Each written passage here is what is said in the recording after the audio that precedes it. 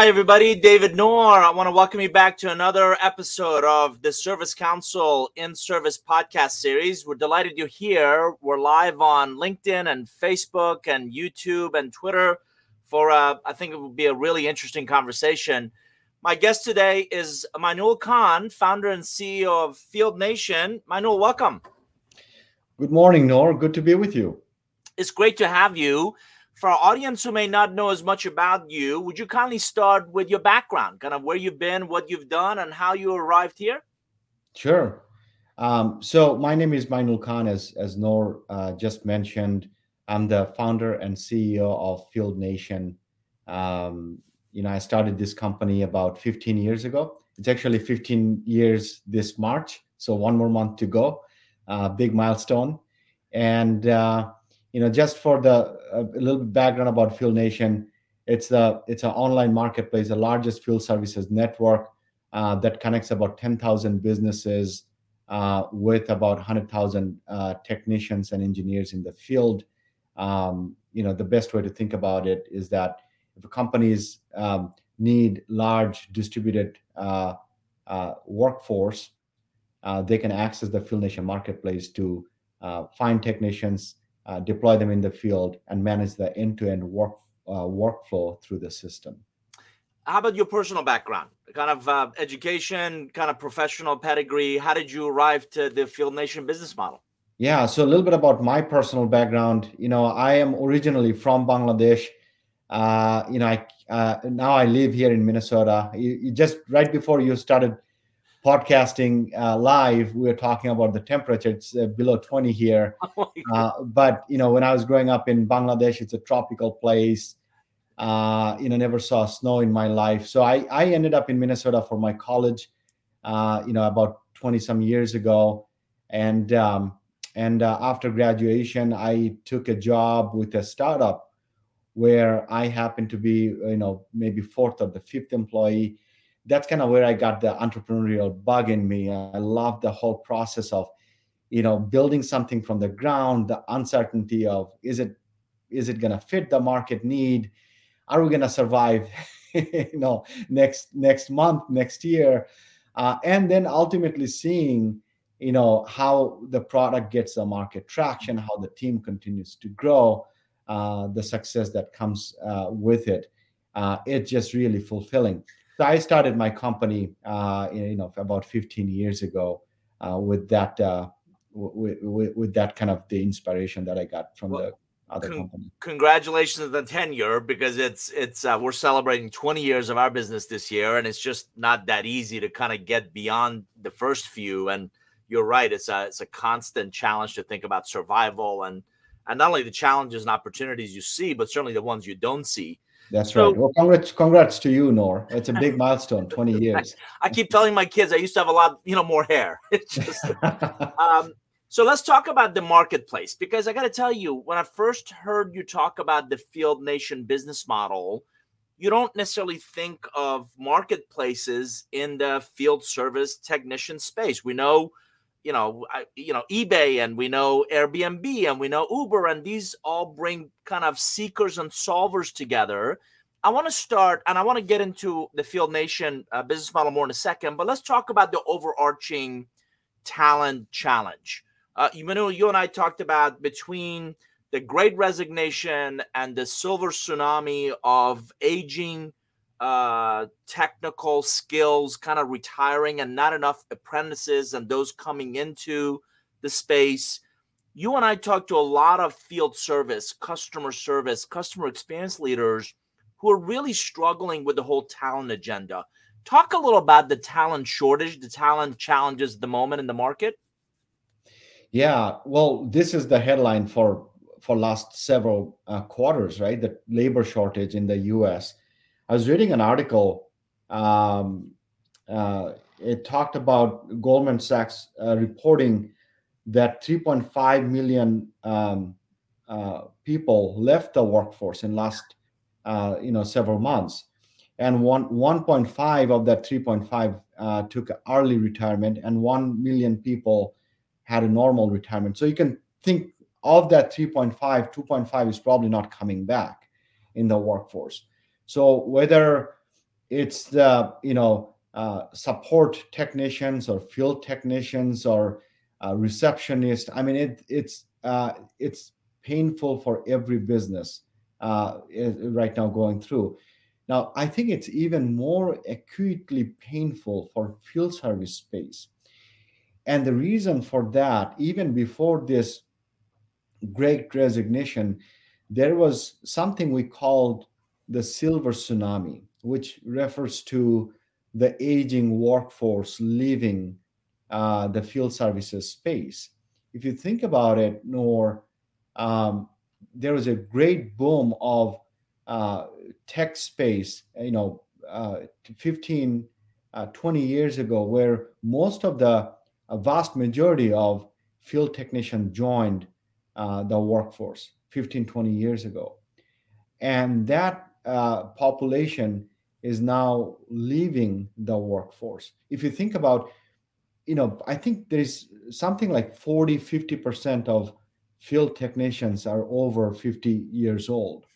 And so ultimately, they're gradually leaving the workforce and keeping a huge void in the field services space, and that's a big challenge in this space.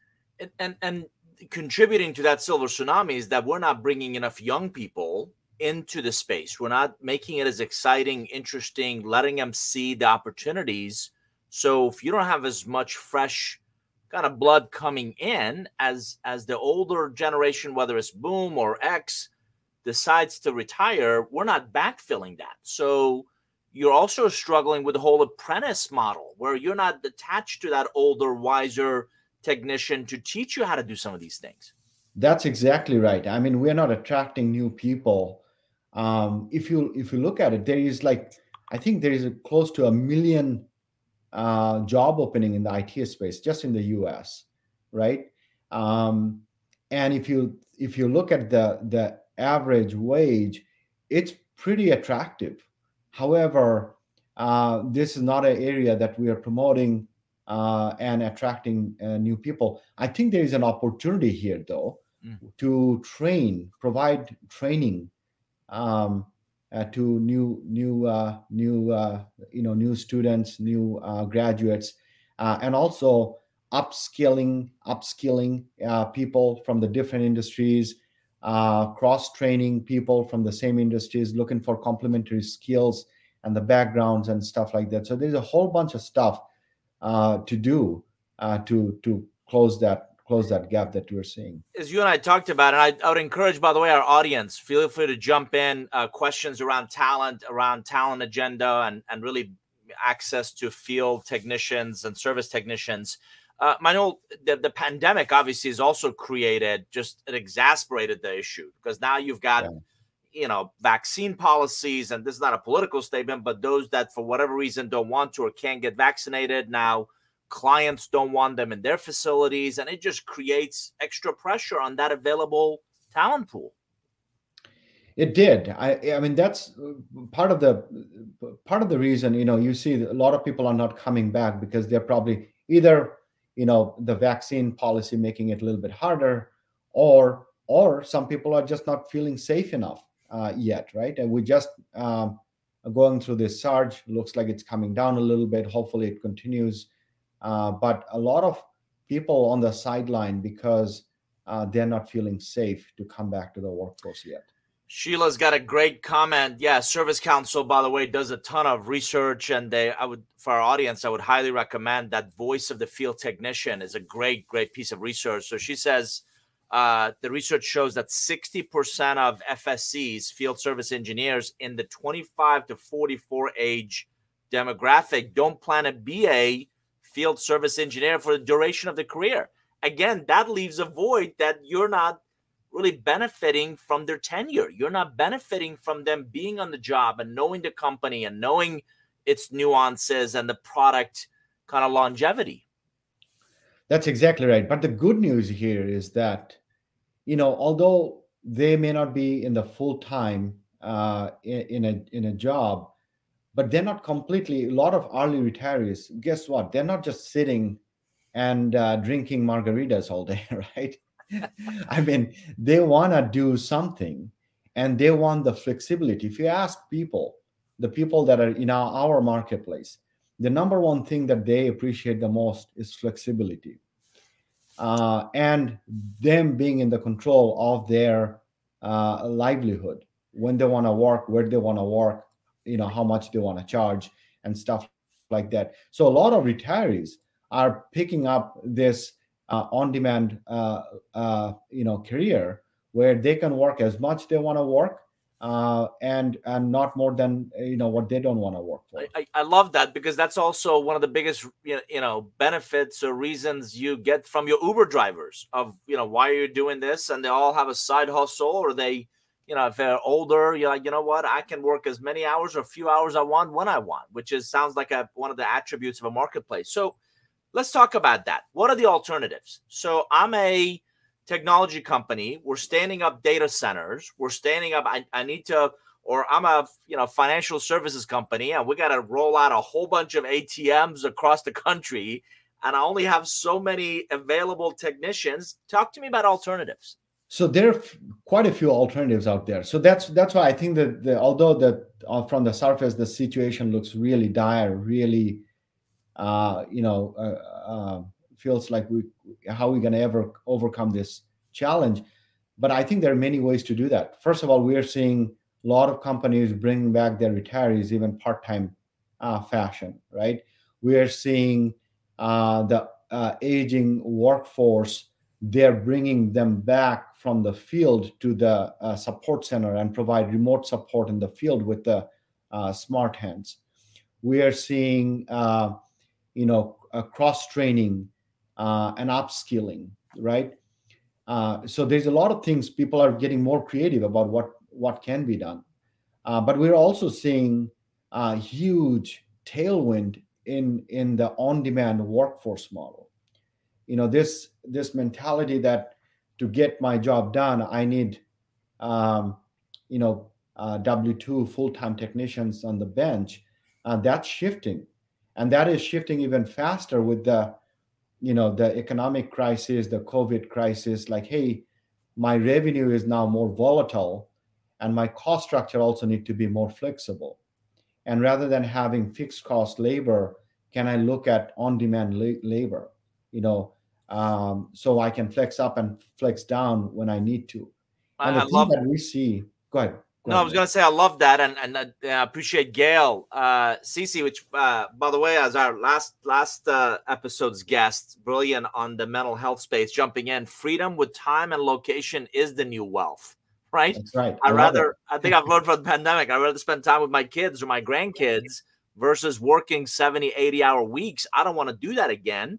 So that seems to fit really nicely with this on-demand model. So Nord, let me give you an example. I met one of our technicians about 6 months ago, and he's from Arizona, and he sent me a note saying that, hey, look, I was laid off twice during COVID, and then I was introduced to a platform like FieldNation, and now not only I'm surviving, I'm thriving, and I actually have a business where I recruited a bunch of people and trained them, and getting the work from platform like FieldNation, and I'm expanding beyond Arizona, my state line, and I'm never going back to my previous career. This is my new career as a businessman. This is really, really fulfilling for me to see how FieldNation is kind of nurturing new generation of entrepreneurs. So talk more about that. What are some of if you think of the state of the field service market, talk about some of the challenges, talk about some of the opportunities. Yeah, so let me start with some of the challenges. Noor, there's a lot of challenges right now with the inflation, the cost of labor going up.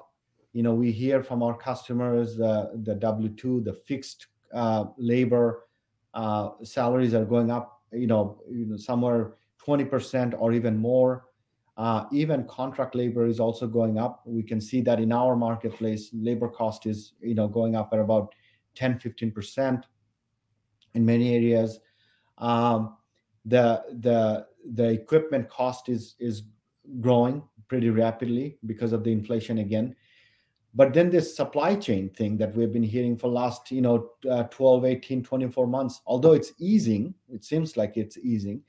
But I have been on the call with many of our customers, and they said projects still keep getting pushed back because they haven't received all the equipments and parts and materials and stuff like that. So supply chain continue to be a big issue. So those are few challenges. However, there is a lot of bright side in the field service. First of all, um, retail, for example, just the retail field service, retail for the first time is growing. There's an article on Wall Street that talks about since this is the first, last year was the first year since 2017, the in-store retail is actually growing. The footprint is retail footprint, physical footprint is growing. Many, even on the companies that started as online first is now saying we need more localized brand presence, right? And so we're seeing that, and that comes with a lot of technology need, because today's stores are not your store from 10, 20 years ago. There's a ton of technology getting deployed in the store. For example, self checkout for customer experience, right? The technology is getting deployed to bring the customer experience as the number one priority for the retailers. Self checkout is getting deployed. The network connectivity in the store is just amazing nowadays. If you go through, it seems like during the COVID, every quick serve restaurant quickly changed their strategy from in-store dining to drive-through, right? Every store now has drive-through, so they're deploying digital menu boards and all sorts of stuff. So there is a ton of technology getting deployed, fiber optics, 5G network, and the list goes on and on. And that creates opportunity for the field service providers, and the challenges on the other hand, how are you going to find the technicians, how are you going to train them, can you get the equipment, the supply chain problems solved, and that sort of stuff. You're exactly right. So I'm reminded of Amazon that's been so successful in putting a lot of traditional brick and mortars out of business, opening up their own brick and mortar stores. That's right. I recently went into one where you can see the products, you can scan the products, but you use your Amazon app and it gets shipped to you. So you don't have to take it with you if you don't want. You can just have it drop ship. But you're exactly right. From the digital menus to I was at a gathering recently where there was mobile ATMs, and I mean even ATMs, and a lot of those things are becoming. Let's go where the customers are. Let's go where they want to interact with our brand, with our value, and all of those means somebody's got to install it, somebody's got to maintain it, somebody's got to deliver parts to it. So it absolutely shows a lot of potential for that. John Carroll's jumping in. Personally speaking, the brick and mortars in-person experience is my channel preference. I don't like to buy until I can try it. Call me old school. Yeah, I mean, a lot of Mudmore people like that kind of touch and feel. I can't call Amazon or go see somebody down the street at Amazon, and I think increasingly you're going to need to create that multi-channel, omni-channel experience. Let's switch gears to the whole marketplace and the network business model. Can you talk about this overview? Give us an overview of this Field Nation model. Yeah, absolutely. So Field Nation, let's take a half a step back. I think the marketplace models are very, we are all in last 5 years, we all at a personal level, as a consumer level, we all become very familiar with it, from Uber to Grubhub to Airbnb and so forth. But Field Nation is slightly different, although underlying business model is still network model, a marketplace type of model. However, it's an enterprise business solution. And so let me explain what I mean by that. So we have over 100,000 technicians and engineers that are contractors. And so that kind of creates a sort of a marketplace network in our platform, right? But on top of the platform on marketplace, we built a very robust workflow system that allows our customers that are enterprises to come and deliver field services at scale, whether 100 jobs or thousands, tens of thousands of jobs in the field, and do it at scale, do it at speed, right? So in our software, we created all workflow management from the planning stage to engaging the right technician in the field, getting their collaterals and deliverables back, and all the way to the back office support. For example, whether you pay one technician or 10,000 technicians, our system can automate the whole process. Insurance management, risk, all the risks are actually mitigated through FieldNation. So you don't have to chase and track tens of thousands of technicians, insurance, that sort of stuff. And then at the end of the year, we also process all the tax forms and that sort of stuff. So we take care of all the back office. I love what it sounds like. Sounds to be a complete kind of an end-to-end solution. But let me make sure I understand. So your buyer is that digital display in the retail or quick service restaurant, either the restaurant brand themselves, or it's the tech company that goes and installs those in. They need to install those in 1,000 restaurants.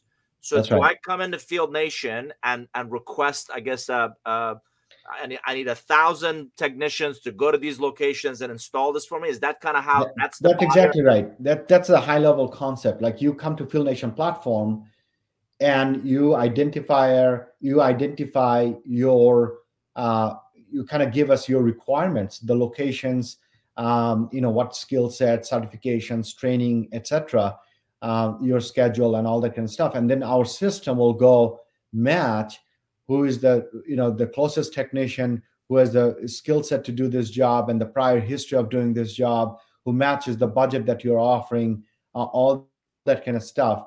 And then it'll make the connection. And then, the whole engagement will go through the system. We can obviously tie back into the customer systems and integration standpoint and so forth. A couple of the attributes of other marketplaces you and I are aware of, right? So if you think of Airbnb, if you think of any of the other ones, is the rating. Do you have any kind of a rating system for the technicians and or the companies that you bring together? Absolutely. I mean, that's at the heart of a marketplace is the trust. I call the Craigslist. Craigslist is the first generation marketplace. I always ask people, like, would you go get a babysitter from Craigslist? And I answer would be absolutely not. However, you, me, and other people would be comfortable staying at a stranger's place at the Airbnb, or taking a car from a stranger through Uber. And the reason is because there is trust built into this system. Because in this new generation of marketplaces, the entire transaction goes through the system. Where Craigslist, you get a name and then the whole transaction happen off platform. You don't have a feedback loop. How was the transaction, right? But our system captures everything. What type of job, what kind of skill sets, and when the job is done, did the job get done accurately, on time, on budget, and stuff like that. So we capture all this feedback, and that creates a really robust trust system in the platform. We've got a comment from Gail. Another deterrent for techs is the added responsibilities around administrative elements, right? Their role in technology and processing service orders, parts orders, etc. Many techs don't like that. They don't really love technology. Technology skills and technical skills engage different parts of the brain. They're not necessarily equal levels of the skills for the tech. So as I understand, you also take care of all the administrative stuff. That Gail nailed it. The techs, they're passionate to do the job, right? They just know how to do it. They want to do the job. They don't want to go and send an invoice and wait for 90 days and whatever. All gets done automatically through the system. Yeah. They don't have to send an additional invoice. They don't have to wait to get paid. If there is an accident, if there is a mishap happens, we take care of that. So it just lets them focus on what they really do best, which And it is seems getting the like job done. it seems like you're removing the friction. You're removing the friction or the added, pain in the rear parts that are goes with. Let's get a qualified technician on site to install that. Unlike my long distance calls, have it be uneventful. It That's gets right. done. It gets done right, and both sides are happy. Is that accurate? That's absolutely right. I mean, it sounds like you just read our mission statement, which is breaking down the barriers to work so we can unleash opportunities. And that's kind of how Field Nation got started. We keep looking at the friction point, whether it's, how do I know the technician insurance, or how do I know the background check is recent? How do I know that I'm going to get paid? So these are all friction points, right? Mm. So we keep looking at friction points, and we keep bringing back whether it's a technology solution or the service solution, to make sure that those friction goes away as the engagement happens between two parties. So I get the benefits from, because again, the gig economy, like I said, has been around for a while, and I think increasingly more people have gotten used to it. And what I love about this is not just graphic designers or other people. It's actually coming into more technical. I love what you're doing is you're adding this opportunity and this freedom to a much broader, highly skilled labor. John has a couple of great questions. Do independent contractors think differently, more commercial, less customer centric than W-2 or full-time engineers? That's one. One of the concerns we continuously hear product centric OEMs is maintaining of the brand experience. So Uber the driver doesn't show up with a branded shirt. A lot of times my service technicians do. Talk about how do you ensure that customer centricity, not just the way they show up, but the way they carry themselves, the way they deliver that service kind of continues to uphold those brand values by the OEMs. So let me first, this is a great question, John. Let me first take that, the attitude of an independent contractors, and then we'll talk about how the OEMs can create a brand centric experience with the on-demand contractors. So the attitude for independent contractors is very different. Their livelihood depends on this. They're running a business, and so there is a lot of sense of accountability and responsibility, and especially for for a platform like Field Nation, if you burn a bridge with one customer, that's on your profile forever. Yeah. And the profile is your storefront. You don't want that, right? So we see a tremendous sense of accountability and responsibility from the independent contractors, because they take the pride. This is their business and their brand, their reputation in the marketplace. So they take it very, very seriously. The second part to John's question is that how can OEMs create a brand centricity with the on-demand workers? Look, I think there is a misconception that only the W-2 full-time technician can represent my brand, and how it's impossible to do it on-demand contractors. And it's not true at all. So what we do with our customers through the platform is that, the customers can create a sub-network of vetted and curated talent pool. And that talent pool becomes their go-to network. So, Noor, for example, if you are my guy in Atlanta, let's pretend scenario play here for a little bit. I'm a company and I need a technician, and Noor is my guy in Atlanta. Now, through Field Nation platform, I vetted and I recruited you, and I put you on my certified list. Now there is a sense of loyalty and commitment between us. Next time I have a job in Atlanta, guess who is getting this job? Noor is getting this job, who has done work for me before, who gone through my certification and credentialing process and stuff like that. And you are representing my brand as well as anybody else. And so, a lot of time we also see, our technicians are, carrying customer branded, materials to represent themselves. They go represent our customers' brand. They don't represent themselves or Field Nation. Field Nation is just an enabler, when the technicians is on site, they're representing our customer's brand. Yeah, John and I have had a couple of conversations on this. It's like us using freelance, video people or graphic designers or anything else. Once they do a good job for you, you kind of select them and you put a heart, you add them to your favorites, and they become your go-to people because they're now become a known entity. You know the quality of the work, their responsiveness, their communication, ultimately their ability to kind of deliver that. So we've got a follow-up question. I appreciate everybody jumping in. We got from Dale Young. Seems that emerging technologies like new mobile platforms, augmented reality, would help reduce some of the administrative work. How do emerging technologies impact recruiting and retention of those field service technicians? So it's a great question. We're seeing that a lot of complex work that needed a kind of your own bench technician to go do the job.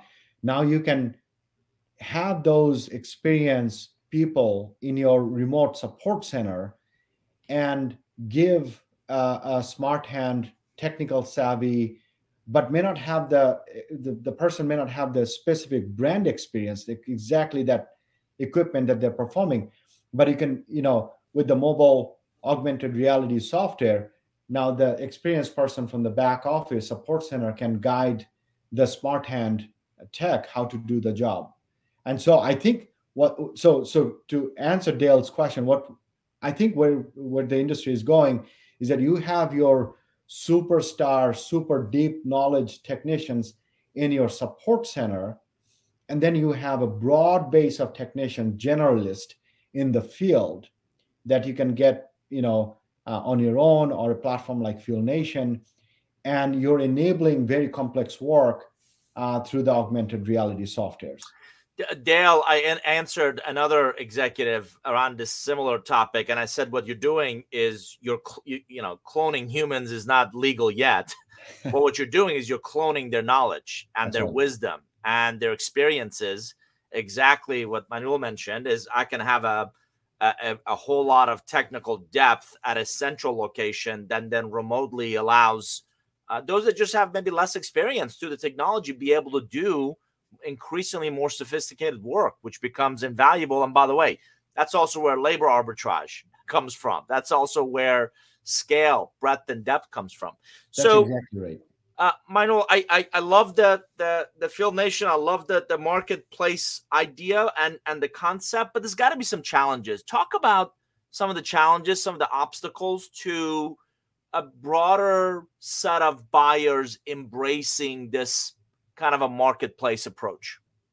Look, we started during Great Recession in 2008, and that was a really interesting time because any crisis brings an awareness inside an enterprise, like, hey, we should probably try something new, to overcome that economic crisis that we have.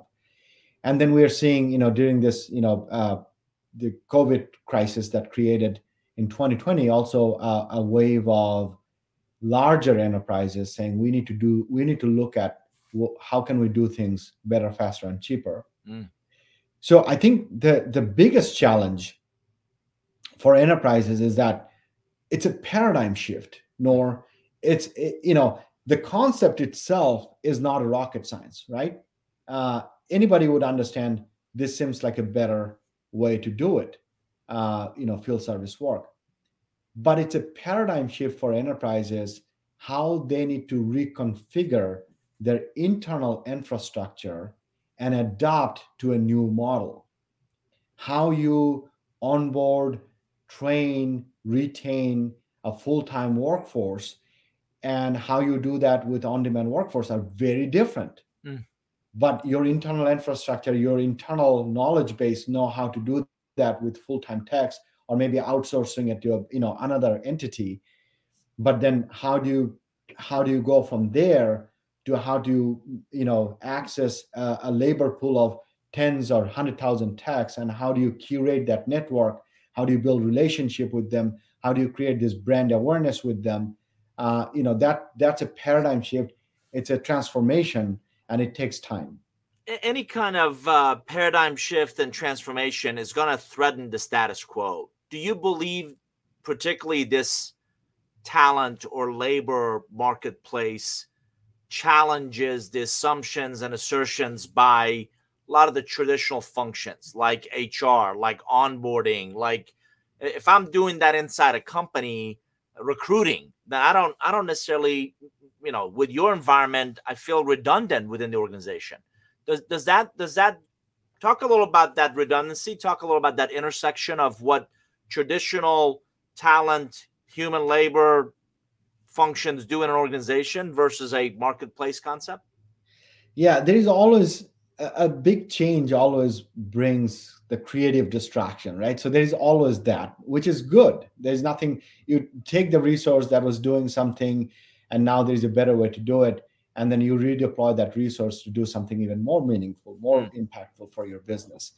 And it's happening even in our universe, because the functions that were built to identify tax and manage tax and stuff like that. Now the platform like FieldNation is kind of making it, easier and cheaper and faster, and that layer of function, whether these are businesses or whether there's an internal function, they need to now add more value to on top of what they were doing before, or reconfigure their function completely. But that's definitely happening to some degree. For our audience, if you joined us late, you're listening to Mainul Khan, founder and CEO of FieldNation. They've built a fascinating marketplace for field technicians, service technicians, and it sounds like they're certainly thriving in this current labor shortage market we're all in. Talk about FieldNation's growth opportunities. As you mentioned, retail is growing. You've got, even our home, we bought not only a generator that needs to be serviced, right, but you also have got a media cabinet, and even at an enterprise level, increasingly we're seeing more technology in a lot of different outlets that we all visit, from my car wash to my dry cleaners to now the automated menu in my restaurants, and those all have to be serviced somehow. Talk about the growth opportunities for you. Yeah, that's a really great question. Or, I when we do onboarding of our new employees, I need to create a picture of how big is the landscape. And I tell, if there's a technician coming to your house and doing HVAC work, or you're going to a restaurant, and if you see audio, video, and drive-through or whatever, there is technology there, and there is a technician there to install, maintain, and break fix. So opportunity for us is massive. We are very focused right now in IT and telecom, but as we think, 3 years, 5 years down the road, we see opportunities for market segment expansion, and we routinely get inquiries from leaders from other industries coming and saying, "Hey, we think we need something like FieldNation in our space." We routinely get inquiries from other parts of the world. We're very focused in North Americas today. People from other parts of the world would say, "This is something we need in this part of the world." So I think there's an opportunity for us to, expand our adjacencies geographically and segment wise, but also, one of the things that we are maniacally focused is that the customers that we are serving, what other value added product and services we can add. Like you mentioned, Noor, we are in the business of removing friction.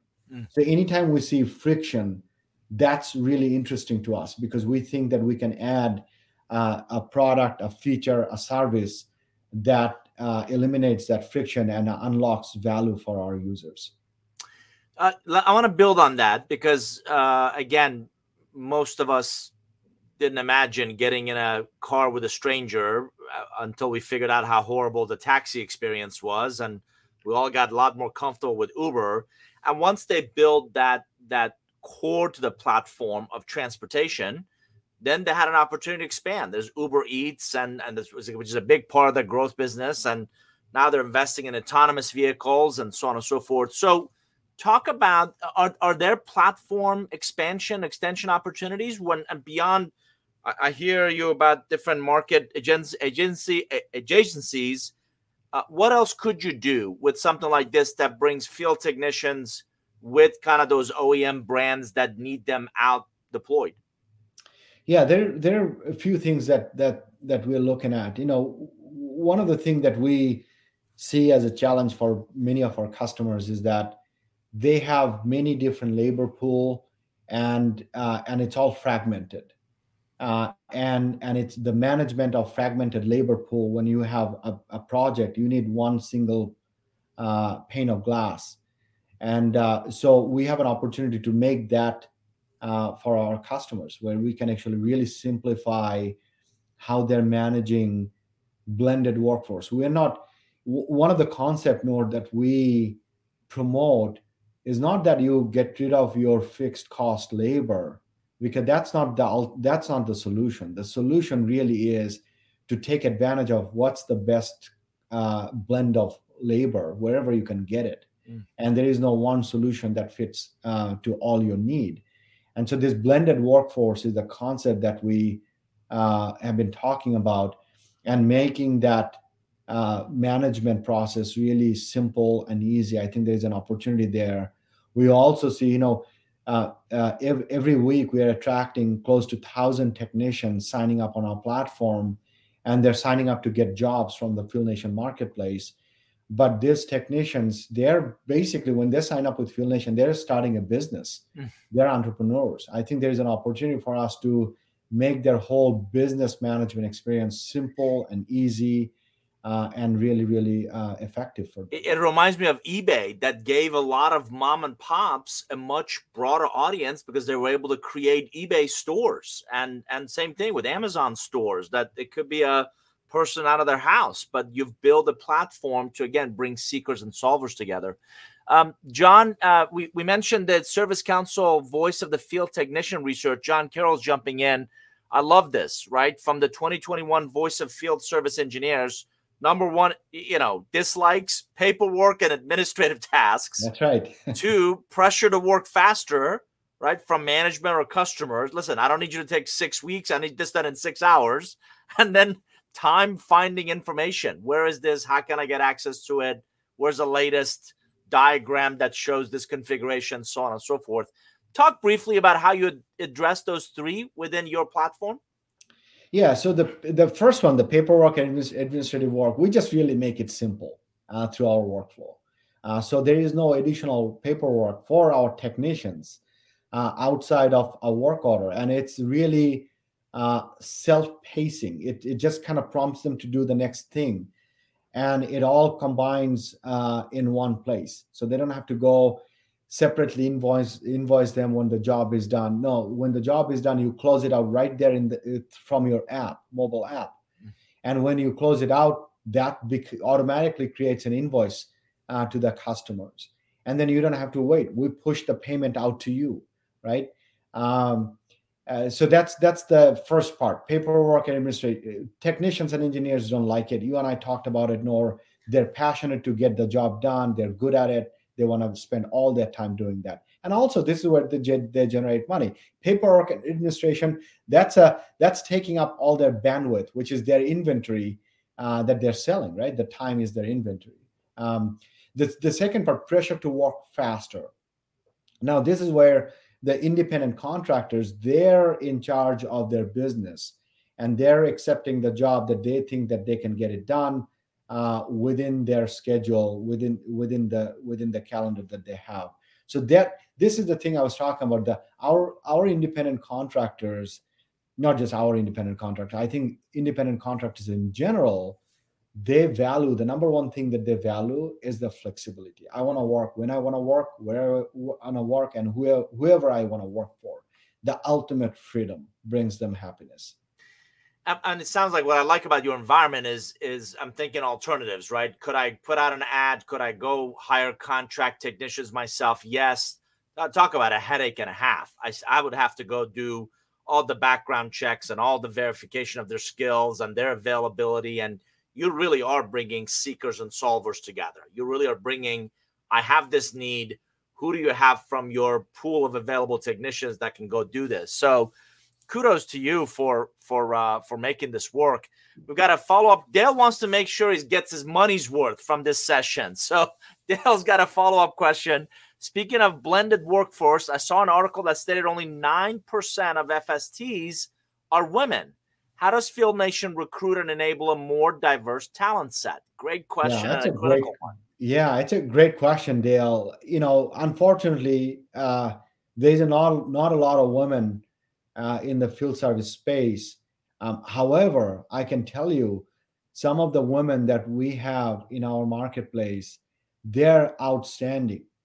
Their background, their work ethics, their experience that they're providing to the customers, they're top notch, and we are really really proud to showcase them to our customers, and we celebrate their success as well. Just as an example, a couple of weeks ago in our executive Slack channel, one of our team member, found an amazing technician who happens to be a woman, and we were just talking about her background, how she started her business, and how successful she is. So there is definitely a lot of celebration within Field Nation for the women that are part of our network and community. For both Dale and Manuel, I was talking to a woman executive in the cybersecurity and security space, and there's actually a nonprofit, I think, called Girls Security or something that shows young women all the opportunities for them in that space. And it sounds like field technicians and field service is another one that could benefit from, again, introducing the next generations of, look, there's opportunities for you to get access and see and grow through the process. Manuel, in our last few minutes together, I really want to talk about the life of an entrepreneur. It sounds like that bug bit you very early on, and as you and I talked about, we both have spent a number of years in our own businesses. Talk about the startup challenges. Talk about a lot of our past guests have been really successful senior executives of these marquee brands who are, in essence, would be your buyers. But a lot of them aren't startups. A lot of them don't have to worry about borrowing from credit cards to meet payroll, or how do I make sure we have the right people on the team on certainly a smaller scale. Talk about startup challenges. Yeah. So, my God, it's 15 years ago. I can reflect some of those things that I had to go through, and I know all the entrepreneurs go through the craziness, and Nor, you probably did as well. But the first thing is that, how much conviction do you have in the mission of the business? Nothing is more important than that. Not even money, not even other people, because if you don't have the conviction, nothing really matters. Nobody will believe in you, and more importantly, you're going to go through so many ups and downs. You're not going to have the stamina to stay on course. So conviction is the number one thing. The second is, do you have a compelling story to tell and get other people to join the mission? Look, I started with no money, so I didn't have the luxury to attract people with amazing qualification and say, hey, I'm going to pay you the market rate and all that kind of stuff. Right? I had to go find, I call them missionaries, who really believed in what I believed in, and join the mission of Field Nation. And so, but people matters, right? People matters no matter at what scale, whether you're a two-man show or 2,000 people company. People matters tremendously. Your growth will be limiting if you're not able to attract right people. So that's the second thing. And the third thing is that don't run out of money. You're gonna need money. I got lucky. I bootstrapped my company all the way until we are institutionally funded after 7 or 8 years later. At that time, the company was scaling and growing and profitable and all that kind of stuff. And that's a good position to be to raise money. I don't encourage people to go raise money day one.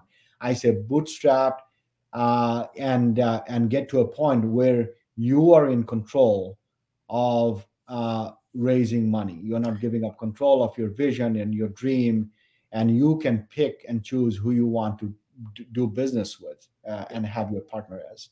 For our audience edification, I come from the private equity world and spent 6 years, buying and selling 100, different companies. There's no shortage of capital.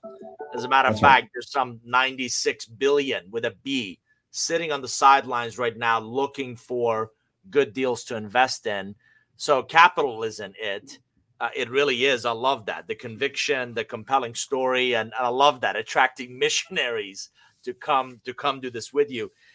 Manuel, I think you would also agree, as the company scales, you need different skill sets. You need different capabilities. You need a different DNA. Early on, you need the scrappy, resourceful, but at some point, you need processes, and you need that discipline of documentation and really acting like a bigger, more mature type organization. Talk about some of the scaling up challenges you've gone through. Yeah. So every stage is different, and you're going to need different skill set and different types of people. I said, in the beginning, you need missionaries, and then as you start to scale up, you need mercenaries who are specialists, right? Generalists in the beginning, and then, specialists as you start to scale your business. One of the things that I do for myself, I start the year asking myself, am I ready to be the CEO of this company? Because I'm, Fuel Nation is a high growth company. Every year, the company looks very different than the last year. New set of challenges, new set of people, new set of business opportunities. And so I ask myself, this is the first year of being CEO of this stage company, and am I ready for it? What are the new challenges that I anticipate? And how should I prepare for myself for this type of stuff? But again, not a lot of people are, not a lot of entrepreneurs are excited to go through the journey, and there is nothing wrong with it. If you think you are a startup guy and you want to kind of keep doing it again and again, serial entrepreneur, that's awesome, and you just keep doing it again.